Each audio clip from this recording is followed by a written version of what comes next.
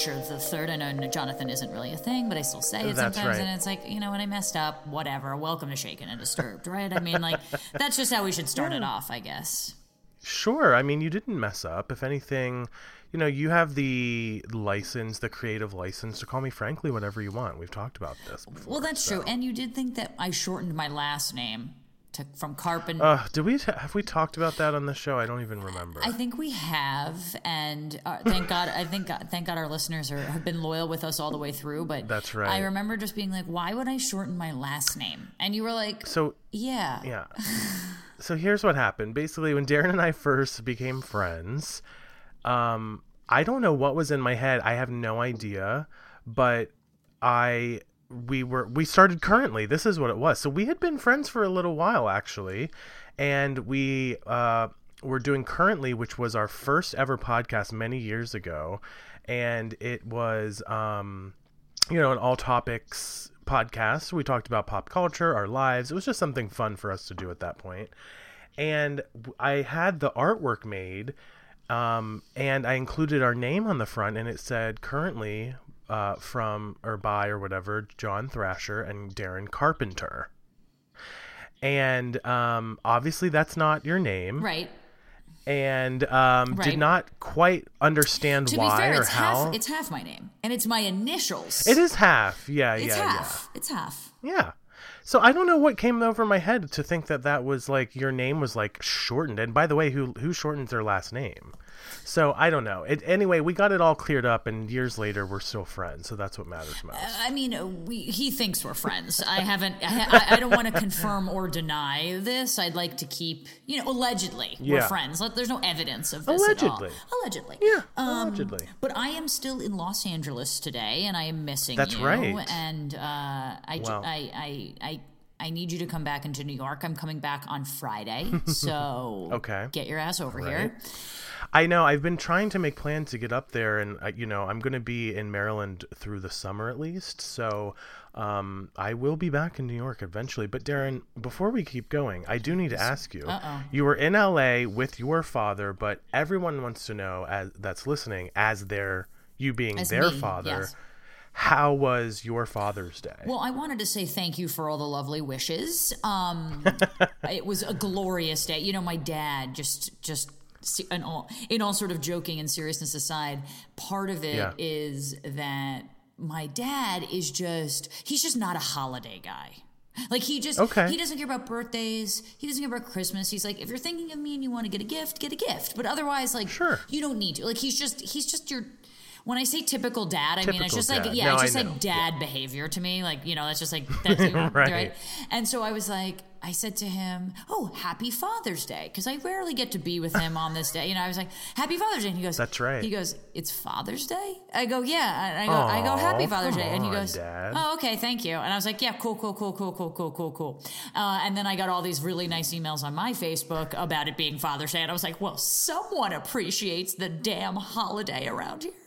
But no, I had a very nice Sunday, and my parents met my brother's girlfriend's parents, so that was really nice. Oh, right. So it was a little bit of the meeting of the minds, which was very special, and we're still out in LA, kind of all hanging. It's nice to have some family time. Did you do anything to celebrate Father's Day? I texted my dad. My dad, similar to yours, is not a big holiday person either. So, we had our little typical text exchange. I wish him all the best and love each other and blah, blah, blah.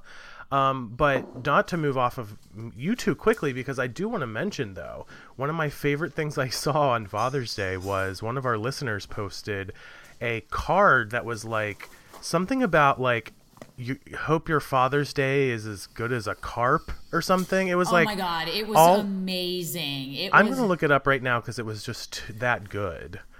I would look it up right now, but I spilled my beer, so I'm cleaning that up as he looks.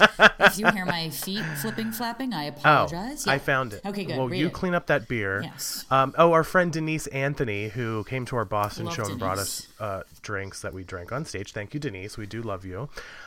She found a card that said, "Holy carp, Dad, it's Father's Day."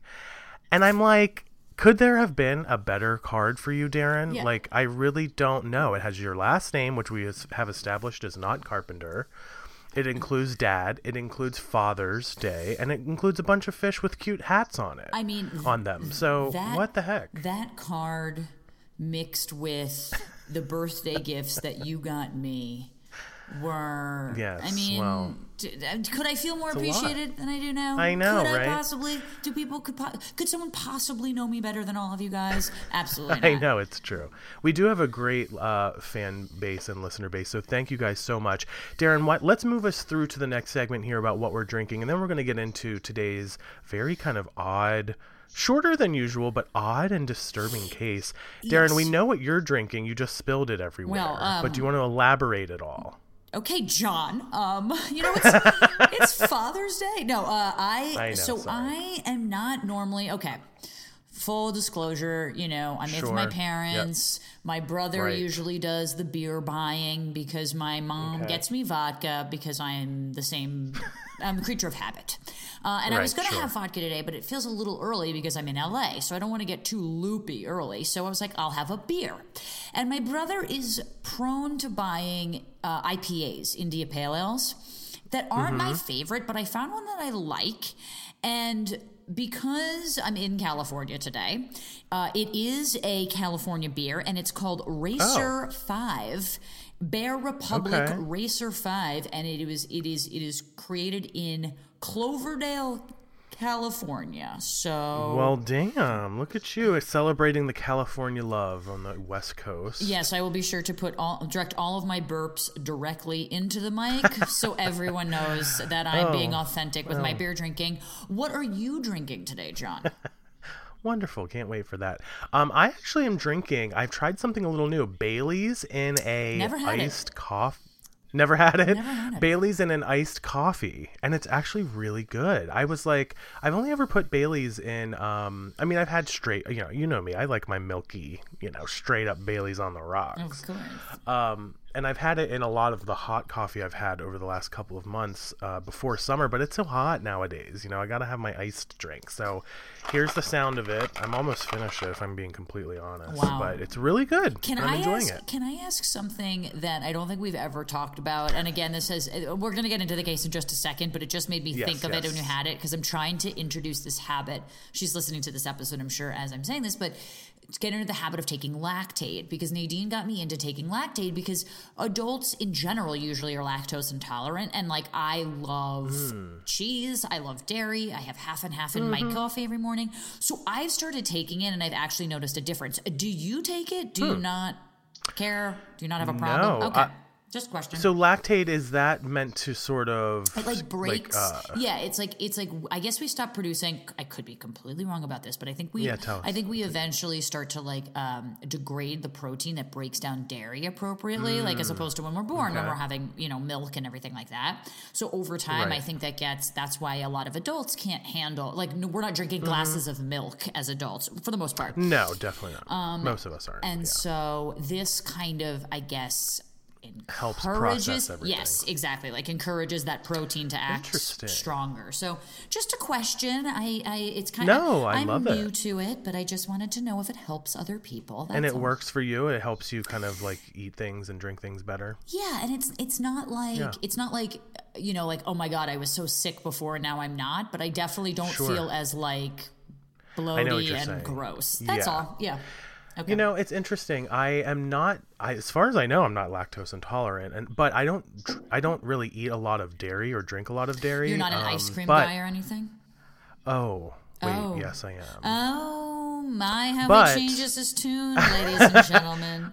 I guess what I'm saying is when it comes to milk and even cheese, like I love cheese, but I know not to eat too much of it because it's frankly not good for you. But yeah, you're right about, especially in the summer, I'm an ice cream girly, so to speak. So I don't know. I have to look into that, but I don't have any major, like, I don't feel, as far as I can think of, any like effects from that, but I will think about that. And it's a good thing. It's a good note to give to our listeners, Darren. Quite frankly, we're looking out for everyone's health as well.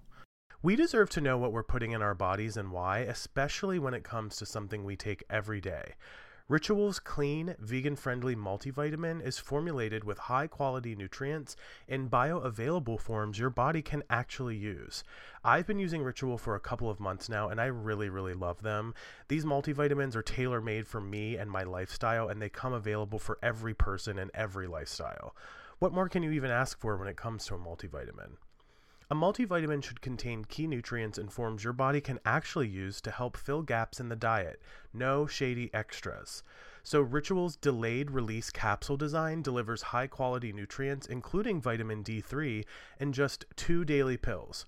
Instead of your body getting rid of all of the good stuff, Ritual actually stays and works.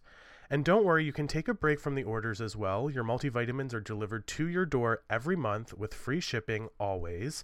You can start, snooze, or cancel your subscription anytime. And if you don't love Ritual within your first month, they'll refund your first order. Get key nutrients without the BS. Ritual is offering our listeners 10% off during your first 3 months. Visit ritual.com/shaken to start your ritual today. So Zach Bowen was born in Los Angeles in 1978 and moved to New Orleans in the mid-90s. At 18 years old, Zach met 28-year-old stripper Lana Schupak. The two married and had 2 children together, a son and a daughter. And in May of 2000, at the age of 22, Zach enlisted in the Army, where he served in Iraq and Kosovo as a military policeman. During his army, by the way, I have all these like warm, fun memories when we talk about New Orleans because of you. Because of when we went to CrimeCon a few years ago, like, I don't know, there's a lot we could talk about with New Orleans because we had a lot of fun that weekend. But New Orleans is just a warm place in my heart, Darren, because of you. It makes me think of you in so many ways, and getting just like just the house we were at. Remember, at my friend's house, and just like you came later. It was just a great time. We had a great time. I mean, we came over to the house, which was so fun. We were all drunk. Then I think that was the same night we went and got food, you and I, and we were just like in this random place full of people at like 2:00 in the morning eating, and we were both drunk. Correct. You know, got it. Okay. Yeah, that was yesterday. Yeah. For the history books. Well, during his Army career, Zach earned several medals, including the NATO Medal and the Presidential Unit Citation, which is a commendation given to military units that have performed a heroic act in the face of an armed enemy. So this guy seems pretty courageous, pretty tough, you know, for lack of a better word. Yeah. He's clearly a decorated military person. Well, Zach and Lana separated soon after his general discharge from the Army. After returning home to New Orleans, Zach's good looks and charming personality made it easy for him to find bartending work in the busy French Quarter, which, as I said, Darren and I were drunk in just a few years ago. It's a bustling quarter, if you've ever been to a quarter. The French Quarter happens to be the best, yes. Yeah, the first time I went to New Orleans was in high school because we had a band trip to New Orleans, and we performed in Jackson Square, which is near the French Quarter or in the French Quarter. I don't even really know.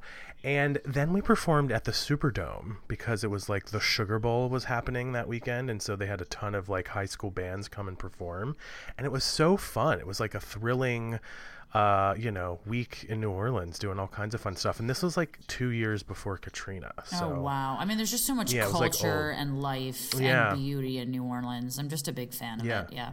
Me too.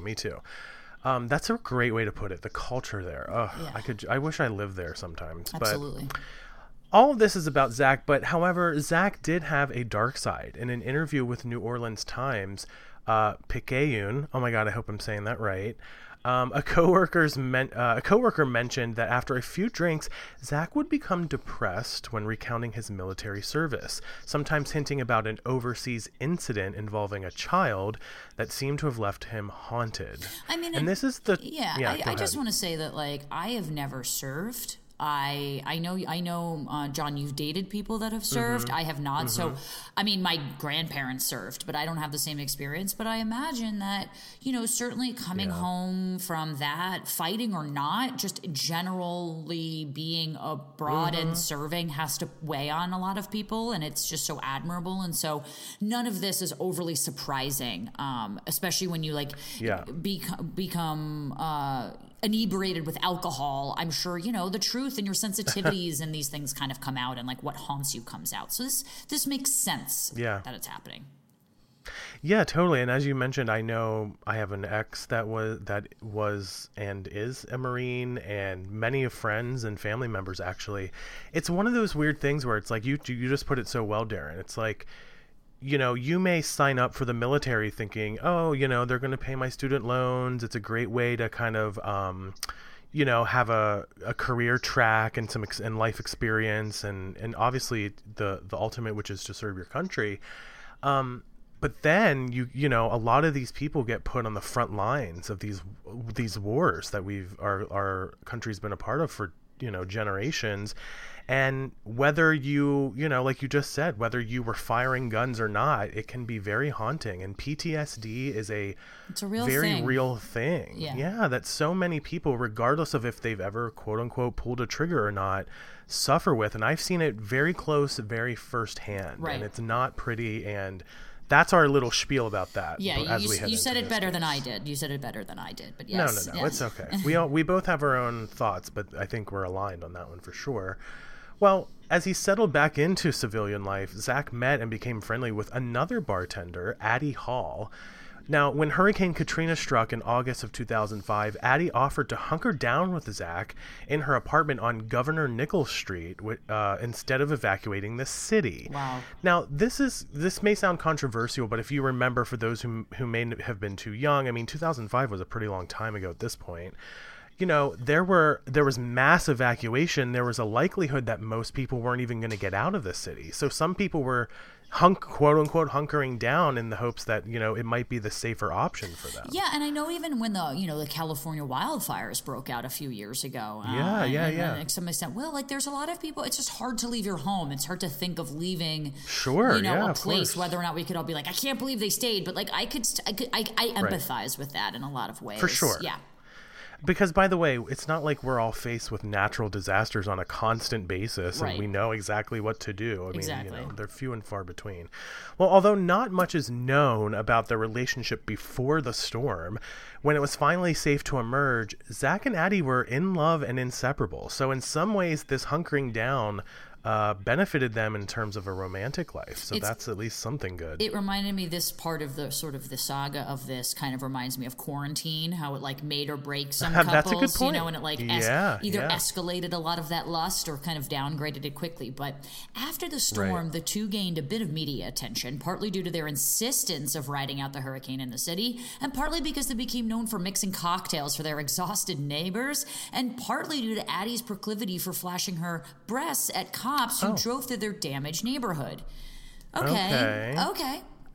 Whatever it takes to make it through. You know what I'm saying? I gotta be honest. I mean, listen, I like them mixing cocktails for their exhausted neighbors. I think that's very nice. And who doesn't like flashing a cop every once in a while, I guess? Absolutely. Who amongst us, John, have not flashed a police officer? But anyway, during this time, Addie... We'll save that for another time. No, that's a different type of shaken and disturbed. After dark. Yes, exactly. Well, during this time, Addie and Zach, as well as much of their neighborhood, lived as though they were on an extended camping trip, which you can kind of picture it. I mean, it's obviously horrible and not fun, like a camping trip, but I sort of see the positivity in it. And there's no electricity. Yeah. They bartered what they had, booze for what they needed, which was water and food, and focused primarily on survival, as so many of them did. Now, people who knew the couple would later make comments that this lifestyle suited them perfectly, and it was a tragedy for them when they finally had to resume normal life. Oh my God. Imagine that, though. Well, I mean, that's crazy. And it's just funny because it's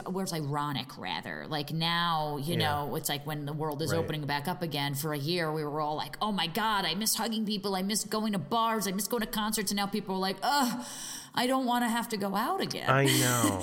I kind of feel that. I mean, there's a part of me, as everybody knows on the show, I'm a quote unquote hermit, but I'm not really. I'll be honest. I play it up for the show, but I like to be out and see people and do things. But there is definitely that part of me that's like, I kind of like that there wasn't an expectation that we all had to be out running around exhausting ourselves 24/7, because frankly, that's what a lot of it is, especially, Darren, like just living in New York City and the expectations and things that people have to do there just to get by on a day-to-day basis. It's a lot to be completely honest. Absolutely. And it was always nice to have like a perfectly good excuse, that like no one could argue about, you know what I mean? It's not like you're being lame. It's like, oh, well, yeah, because like we could die if maybe there's we were, yeah, exactly. Yeah, so, well, although the pair were able to find some peace within an unquestionably tumultuous situation, they and their relationship were anything but peaceful. Addie was known for being a mean drunk, often physically abusing Zach when in a bad mood, and telling her landlord on more than one occasion that she planned to have him evicted from their apartment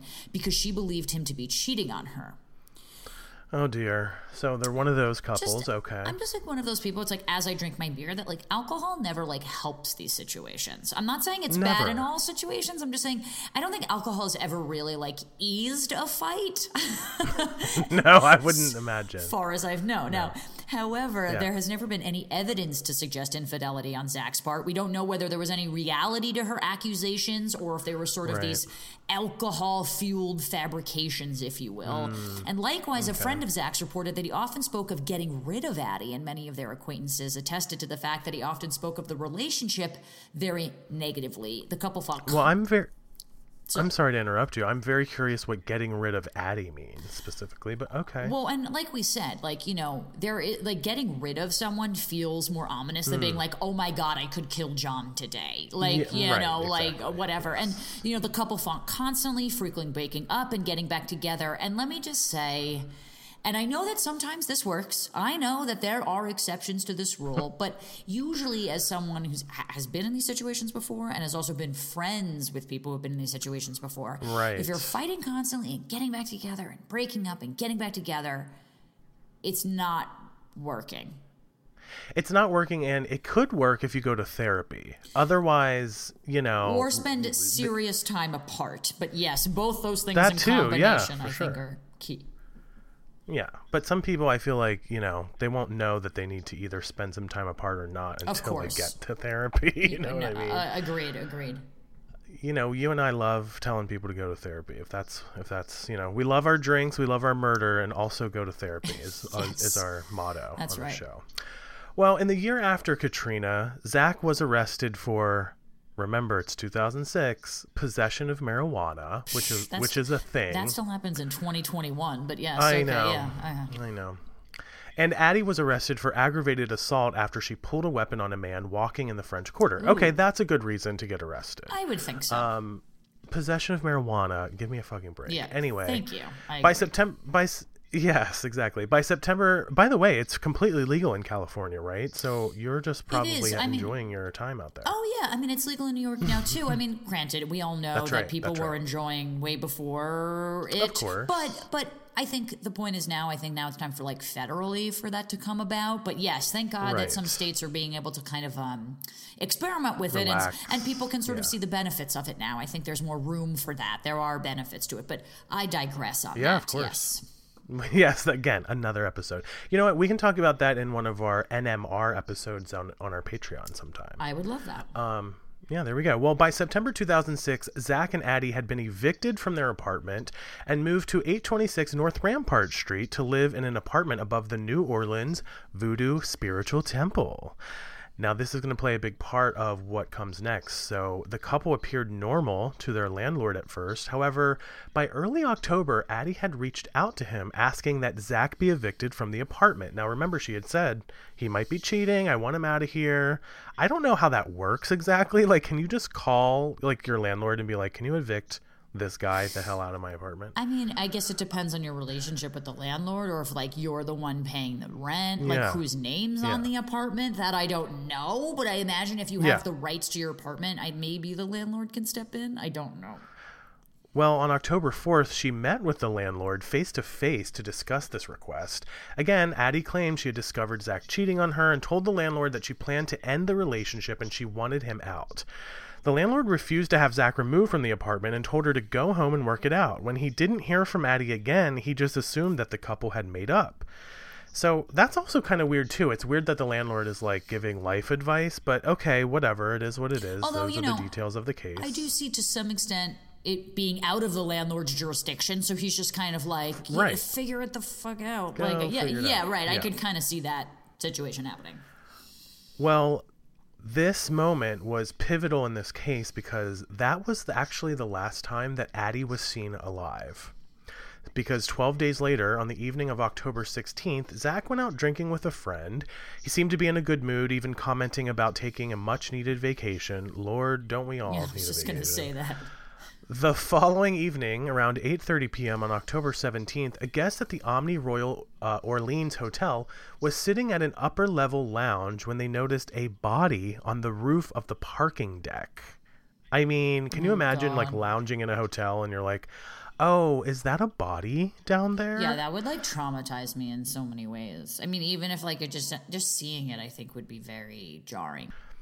Well, tragically, the hotel security cameras were able to confirm that the body belonged to Zach, who had downed a drink and walked back and forth to the rooftop terrace ledge a few times before jumping to his death. Now, okay, let's stop the story here because I think everyone, or at least me, when I was first reading this and I was kind of uncovering this, thought that the body was going to be Addie. Just because it had been presented of like, oh, this was the last time Addie was seen. Last time we saw the her. landlord had assumed all this stuff. So it's a little bit of a twist and turn that it's actually Zach who appeared to have committed suicide in what we know so far. So, yeah, exactly. Well, Zach's body was badly mangled and covered in cigarette burns. Yes. Which is like very particular. You don't hear about those types of things in a lot of our stories that we share on this show, at least. In his front pocket were his house keys and a suicide note directing police to the apartment that he and Addie shared. When investigators arrived at the apartment, they found a message spray painted on a wall. Listing Zach's estranged wife's phone number and the message saying, quote, "Please call my wife. I love her. I'm a total failure. Look in the oven. Please help me stop the pain." This is too much. Quote. This is just like too much of like it's a lot. This is like one of those like serious murder mystery clue games where it's like this is what we know. And like I will say that to have a suicide note, to be like go to the house, to find a message, to write there with the estranged ex-wife feels to me, from what we know right now, like a setup. It does feel like scavenger hunty to me, right? It definitely does. Okay. It's a lot of direction, do this, do that, look here, look there. Well, in fact, another spray-painted message directed police to the large pots on the kitchen stove. Inside one, they found Addie's head. Oh, my God. And in the other were her hands and feet. So now, we're thinking who did this, and both of them are now dead. Inside the oven was a basting pan where her arms and legs were sprinkled with some type of seasoning, which is absolutely disturbing.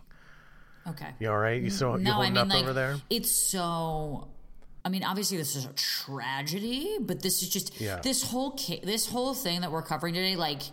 as I was reading it and researching it, and as we're saying it now, like, it's just jarring every time. Like, it's just so odd. If I can't even think of a better word for that. Yes, it's just like, I know. It's shaking and disturbing me. There you go. Yeah. Good thing we named this podcast that, right? We should have named our podcast that if we hadn't already. That would have been a good idea. Yeah. That would have been a good idea. Well, in some reports, the remains found on the stove and in the oven were all cooked as well, which is also disgusting, to the point of being charred. However, in an interview with ABC News, Chief Joseph Wagspack denied that any of the body parts were actually cooked. On top of the stove was a container filled with chopped vegetables. What?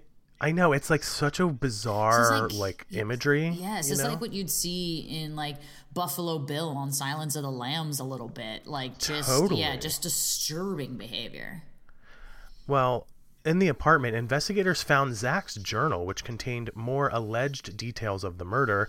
In his notes, Zach stated, quote, "I killed her at 1 a.m. Thursday, 5 October. I very calmly strangled her. It was very quick," end quote.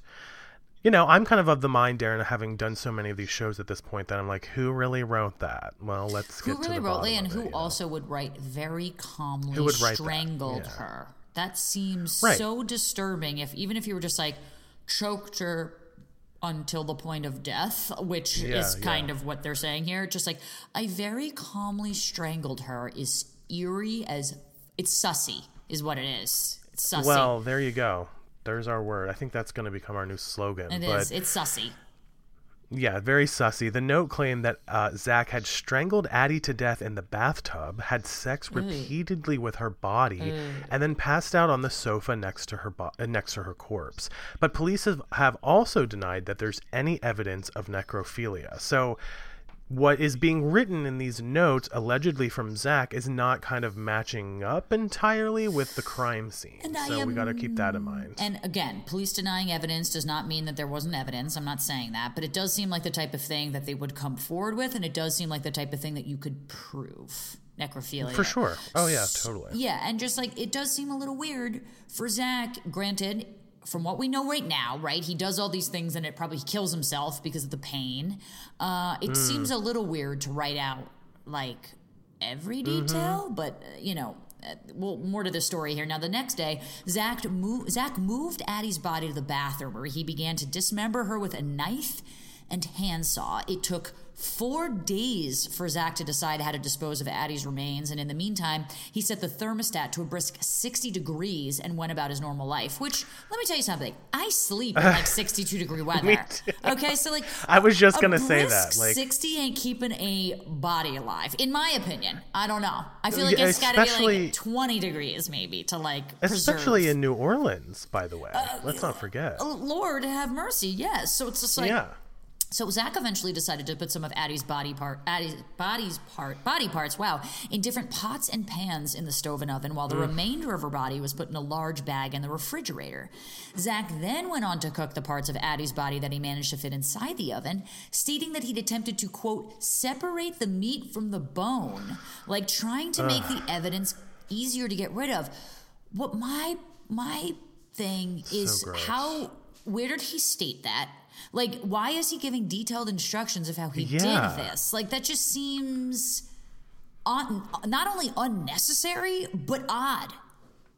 But it's also not in line, I feel like, with what a lot of people who have committed suicide after a murder do. They're not sitting down and writing out detailed, notes about that kind of stuff. They might say like, yes, I killed this person, they're over here, but they're not like, I set the temperature to this degree. Like all that stuff is very bizarre. I wanted to separate the meat from the bone. Like it just feels what? And it's not to say that this couldn't happen. It just, a lot of flares, a lot of sussy flares are going up to me, John. Right, sussy flares. Sussy flares. Now, however, an autopsy performed on Zach's body showed no signs that he'd engaged in cannibalism, and there was no indication in his notes as to what he planned to do with Addie's cooked meat.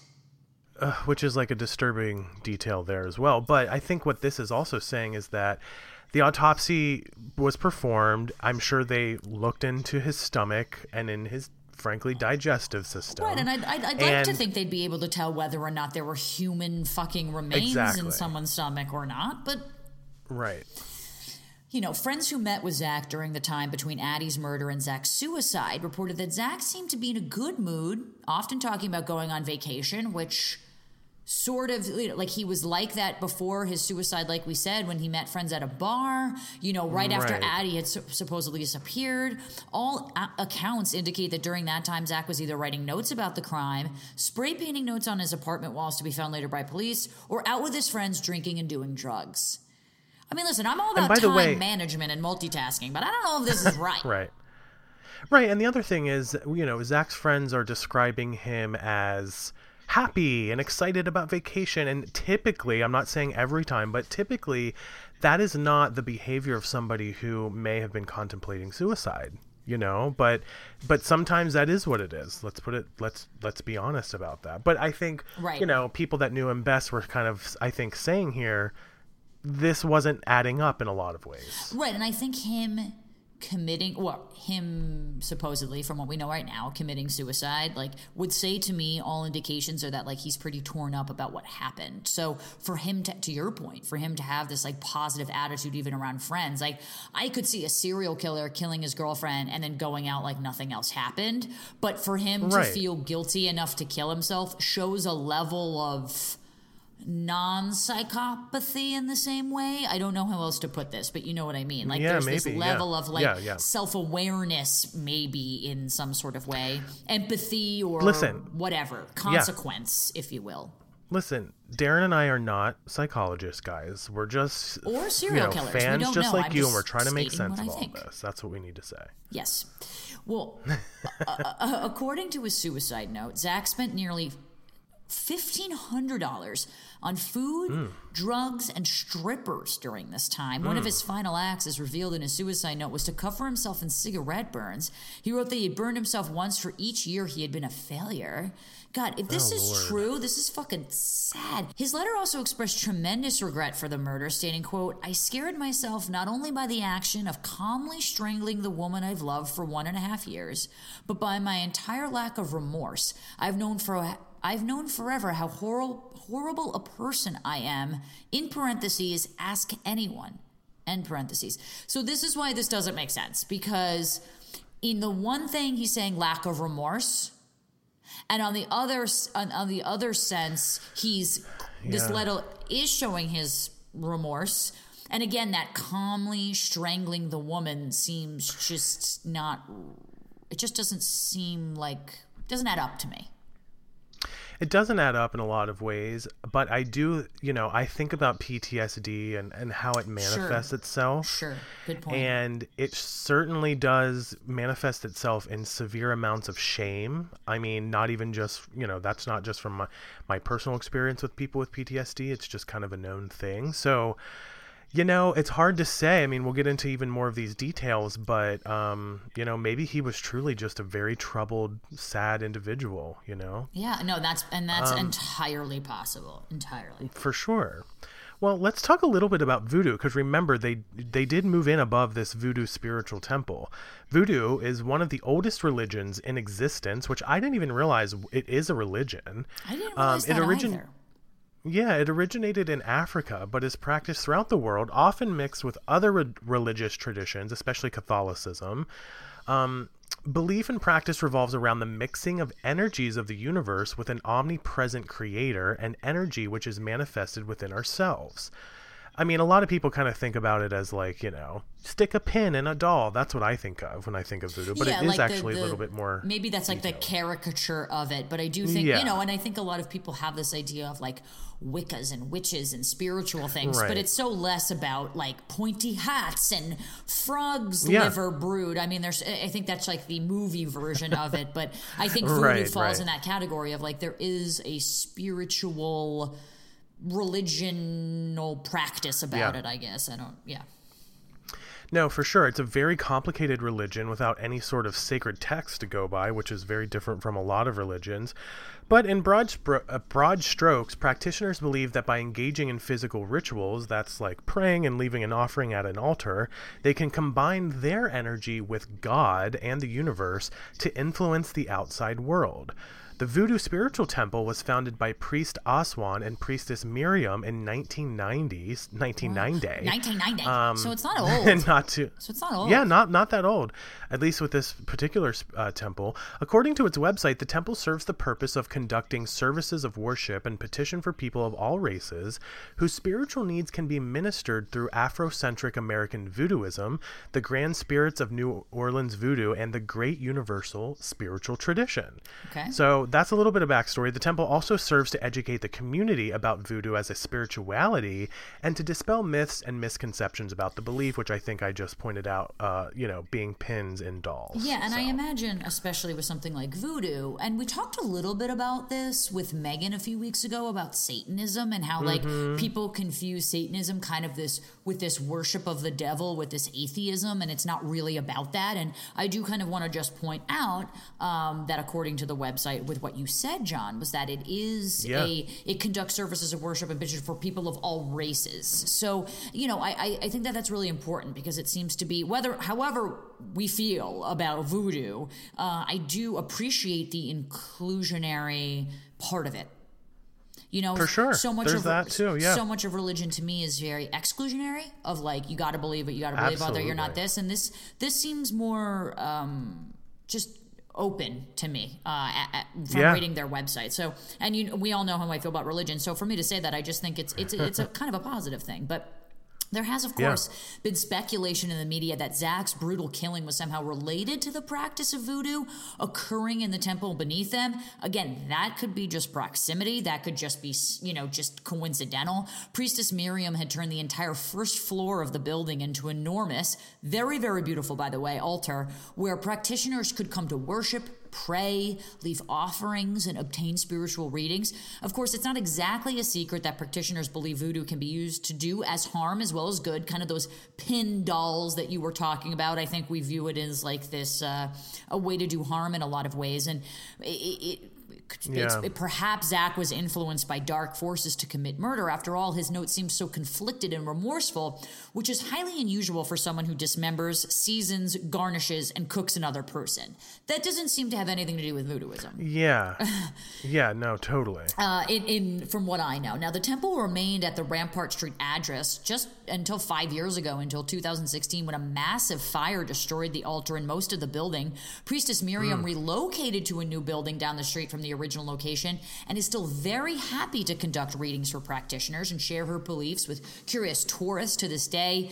She's super sweet. Apparently, we got Megan visited, and so don't believe anything John or I say, but if you're not going to trust us, trust Megan. And according to Megan, she said that last time her and her husband Aaron were there, they spent like half an hour helping her fix her computer, which is adorable. And Megan's got to come on in a future episode to kind of go through that. That's right. I think that's the thing, and what we were trying to say is that like Voodooism, Satanism, these things that appear in witchcraftery, seem to be so negative when actually it reminds me of like a big bouncer that you see at a club, right? You see this like 6'7", 300-pound dude, and you're like, oh my God. And they end up being like the biggest teddy bears of all time. It's just this juxtaposition of thought. And the apartment at 826 North Rampart Street is currently being leased by another practitioner who has turned it into a museum of the paranormal and gives tours of the apartment where the murder took place. Now, that's sort of the end of this saga from what we know, but we just kind of thought this was a very disturbing story. It doesn't end with a nice little button, though, unfortunately, because it's pretty tragic. It is really tragic. The other thing, too, I looked up his note as we were recording today's episode. In the note as well, it says, quote, "This is not accidental. I had to take my own life to pay for the one I took." And I don't know, that just makes me feel like maybe this was, I don't know. You just wonder what the motive is, frankly. I mean, like, what is the motive here? Like, this guy was clearly troubled, whether it was because of, his history in the military or not. That, I hear somebody that is very, for lack of a better word, fucked up, and it's tragic and disturbing the way it all played out, but unfortunately, that's how a lot of this stuff goes, I don't know if we'll ever know all the exact details. And it's really hard. I mean, it could have been a complete coincidence with the voodooism. Who knows, any sort of sacrificial whatever. But I think there's so many factors to play a part in, and I'm not even sure. Like, I want to say that Bozak and Addie are sort of victims in some way, but it's unclear. They are, in a sense. But it's unclear, and I don't know what kind of went down between them, but I think it's just kind of like this tragic case of... just tragic in a lot of ways, and so it's just disturbing. I was just thinking, I wish that when we were in New Orleans we would have done more of this stuff. When we were there, Darren, obviously we were at CrimeCon and we were working, and I remember being excited because I got 5 minutes to go out and hang with you beyond CrimeCon. But these tours are another thing. Like, they sound kind of insensitive whenever you first hear about them. Like, take a tour of the murder where all these murders happen. But there is a sense where it's like, well, it is historic, news went down here, someone's life was taken. And I think we all have that curiosity in our heads, especially as true crime fans, of like how it went down. And I think in a respectful way, you know what I mean? So I would like to do one of those one day. I really would. And I really would. I got to talk to Megan about her. We got to dive in more with Megan about visiting this place. Cause I just love that the editor was like, we tried to fix her computer for 30 minutes. And I'm like, that's so real. Like, that's just so real. Well, when Megan's on in a future episode, we got to ask her about this one for sure. Yes, absolutely. But a little bit of a shorter case with definitely a disturbing narrative all throughout.